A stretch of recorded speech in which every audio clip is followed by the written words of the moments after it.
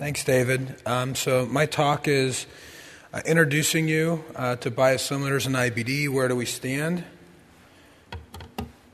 So what is a biosimilar?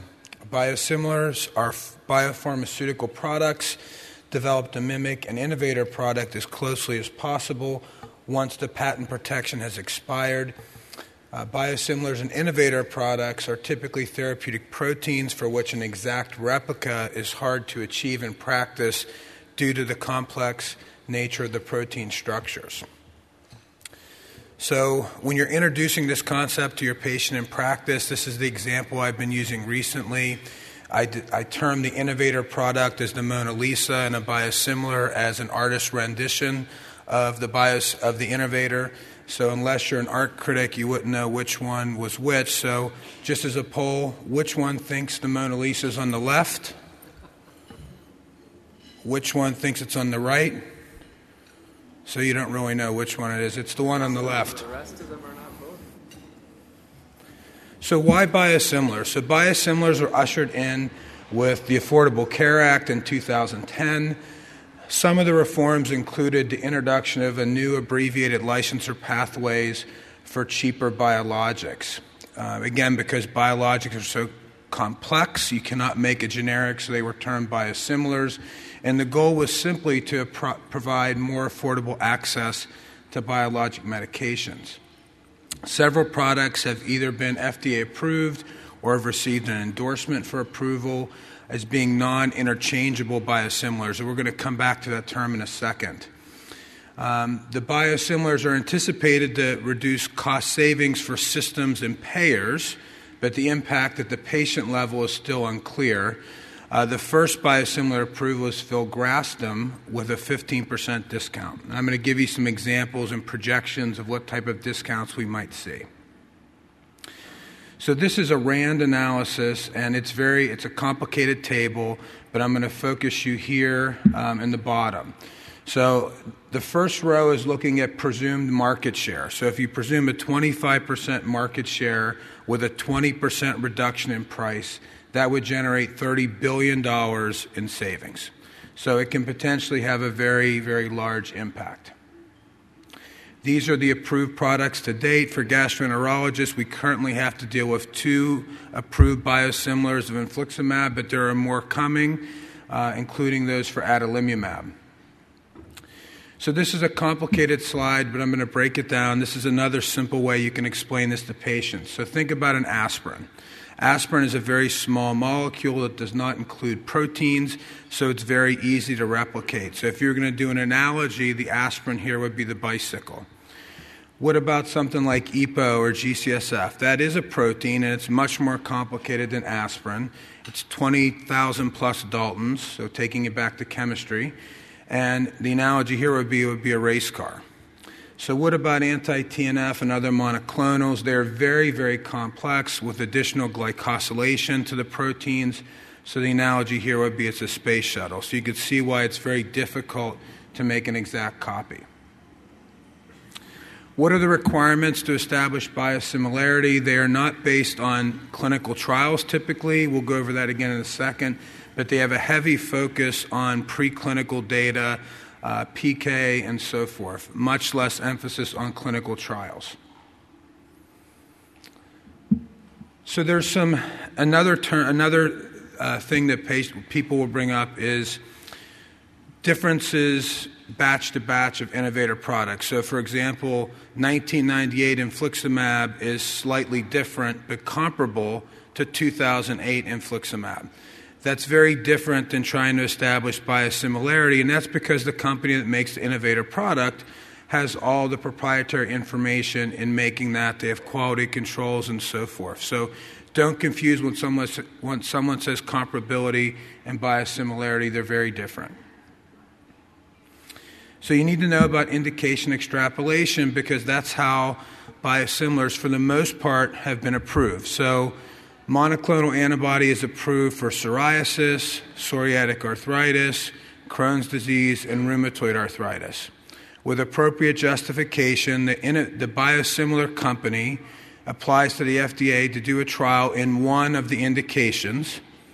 If that trial is successful, it can be extrapolated across other indications. So typically, companies are picking the most sensitive indications like psoriasis and rheumatoid arthritis.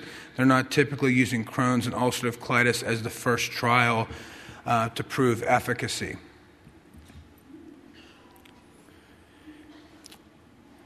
I mentioned that they have to provide adequate justification. A couple other key points here. You can only do indication extrapolation if the trial is done for an approved indication, so you couldn't do it off-label. It has to be the same mechanism of action. And I mentioned already the sensitive indication, and they're assessing the same things we would in any clinical trial: efficacy, safety, and for monoclonals, immunogenicity. Some other terms you need to know. Substitution. So substitution is the ability of a pharmacist to substitute one medicine for another, and that can include an innovator product with a biosimilar. The ability to do this is governed by local and other regulations on the pharmacist. This can, however, be automatic or involuntary, so the patient or the provider does not have to approve if the biosimilar is termed interchangeable. And to date, none of the biosimilars have been termed interchangeable. We already went over this, so in the sake of time, we're going to skip this slide. So, as you're thinking about switching a patient from an innovator product to a biosimilar, what are your concerns? And the concerns for these monoclonals is the same concerns we have every day, is immunogenicity. So the thought being that if the biosimilar product is slightly different in some way, if there's a slight change in glycosylation, that can take you from a state of immune tolerance, which is where we want you to be, to a state of immunogenicity with worsening of disease and potential reactions to the drug. So David has keyed this term, non-medical switching. So non-medical switching applies to biosimilars. So in patients that are on well-tolerated adequate therapy, a non-medical switch is typically done for cost savings or patient preference. So the classic example is a patient's doing well on infliximab but hates coming in for infusions and asks Dr. Rubin to switch him to adalimumab so he can do self-injection. That's a non-medical switch. But the same thing would occur if you were going to go from infliximab to the biosimilar version. What do our scientific societies say about non-medical switching? I'm not going to go over all of this, but let's highlight what the Crohn's and Colitis Foundation emphasizes. And they are not opposed to a single switch from an innovator product to a biosimilar, but they do oppose multiple switches unless the product has been deemed interchangeable. So I think that's a very reasonable stance. The other societies that are mentioned here, the American College of Rheumatology, the American Society of Clinical Oncology, and the American Academy of Dermatology, essentially emphasize that the choice should be up to the patient and provider, which I agree with, but it's not necessarily realistic. And the other emphasis here is on educating the patient about the biosimilar and giving them ample time to consider this before switching, which I think is reasonable and practical. So there have been a number of observational studies. This is a meta-analysis recently published of 11 studies and over 800 patients. I want to focus you on two parts of the slide. In the second and third column, you're looking at patients that are receiving the drug for the first time. So these are non-switch patients. They're just getting induction therapy with the biosimilar. And you can see response rates approaching 80% for Crohn's disease and 75 to 80% for ulcerative colitis in both the short term and 6 months. Column 4 and 5 are the switch patients. So those are the ones that are stable on infliximab and are switching over to the biosimilar, and you're looking at 6 month and 1 year sustained response rates, and they're quite good, about 80% for Crohn's disease and 90% in ulcerative colitis. So pretty good observational data that switching patients or starting patients de novo on a biosimilar is safe and effective. So the North Switch trial was in one of your ARS questions. This was a study funded by the Norwegian government across multiple autoimmune indications. It was a 1-year trial, a randomized controlled trial. Patients were either randomized to stay on the originator product or the biosimilar. You're looking here at the per protocol analysis, which is just a little over 400 patients. Crohn's patients and ulcerative colitis patients made up about 50% of the population. Overall, you can see no significant difference in flare rates between those that stayed on the originator and those that switched to the biosimilar. If you get into the weeds here a little bit and you look at the Crohn's patients, you see that those that remained on infliximab, the relapse rate was about 20%, and those that switched to the biosimilar, it was about 36.5%, which was not significantly different, but was certainly trending in that direction. With the ulcerative colitis patients, there was too small of a sample size to really make a determination. So this is a randomized controlled trial, a two-part trial. The first part is in bio-naive patients. It's double-blind, randomized controlled, over 200 patients that were randomized 1-to-1 to the innovator or biosimilar infliximab. These were all bio-naive patients with symptomatic Crohn's. They got standard induction and maintenance dosing. There was no dose escalation. There was not therapeutic drug monitoring. And those that did not respond at week 14 were withdrawn. At week 30, patients were then re-randomized to either stay on the product which they originally received or to do a one-time switch to the alternate product. And I'm going to show you the induction study results as well as the switch results. So this is the week 6, week 14, and week 30 results before the re-randomization. Infliximab here is in blue, and I guess that's orange for the biosimilar. You can see fairly nice clinical remission rates up to week 30. I think that's about what we'd expect in clinical practice. Now, this is the switch data, which is a little more complex. So patients that stayed on the biosimilar in blue, switchers from biosimilar to infliximab are in orange, gray are those that stay on infliximab, and yellow are infliximab switched to biosimilar. And you can see at 1 year that the rates of clinical remission are equal amongst the four groups. So very reassuring that a one-time switch is efficacious. What about drug levels? This was also one of the ARS questions, so I have 2 slides addressing this.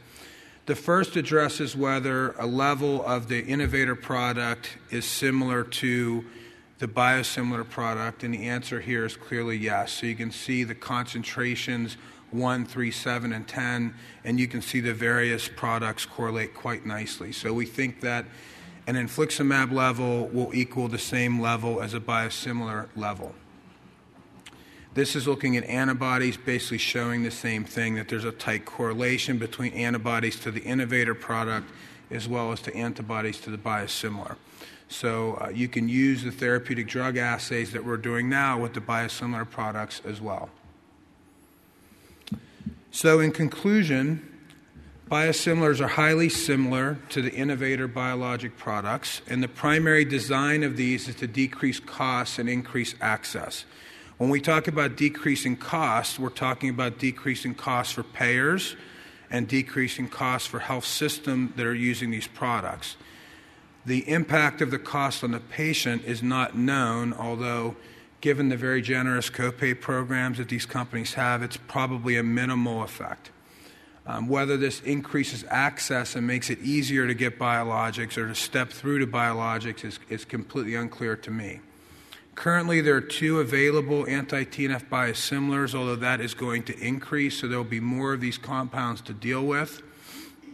I think we can clearly say that observational and controlled trials in IBD demonstrate efficacy and safety of biosimilars and one-time switches from the innovator to biosimilar and vice versa in the latter trial I showed you. Now, these are some of the questions that Dr. Rubin asked me to address. So patients with antibodies to infliximab or those that have had severe AEs to infliximab, like an infusion reaction, should not receive the biosimilar product. It's basically a highly similar version of the other drug. So switching to that, you're going to experience the same AEs that you had with the innovator compound. In a patient who has a primary non-response to another anti-TNF, so adalimumab, proper induction, maintenance therapy, not responding, good drug levels, switching to the biosimilar is probably not going to be effective, just like switching to the innovator compound would not be effective. What about your DEFCON 1 patients that have been so difficult to control and you finally have them there? Or your woman in pregnancy who's at 20 weeks and your health system wants to switch? What do? I think you have to have some judgment in those cases, and I think there can be at times a compelling reason that you would argue to keep your patient on the innovator compound, although that's mostly, I think, our irrational brain and not the rational brain. Assessment of drug and anti-drug levels are similar. How do you prepare a patient for switching? I think David's going to go into this in more detail in his talk. So we've done this at the University of Maryland. We've done a wholesale switch to the biosimilar. Happy to talk about why we did that after. We had a 3-phase process. So the first phase is we gave patients education about the biosimilars. We gave them a little trifold so that they could talk to the infusion nurses about the biosimilar product. We then sent them a letter stating that we were planning to switch patients in the next 90 days, stressing the importance of seeing their provider if they had any questions. So we gave patients, I think, ample time to meet with the provider beforehand, and then we made a switch. So I think that's a very rational, staged approach to switching.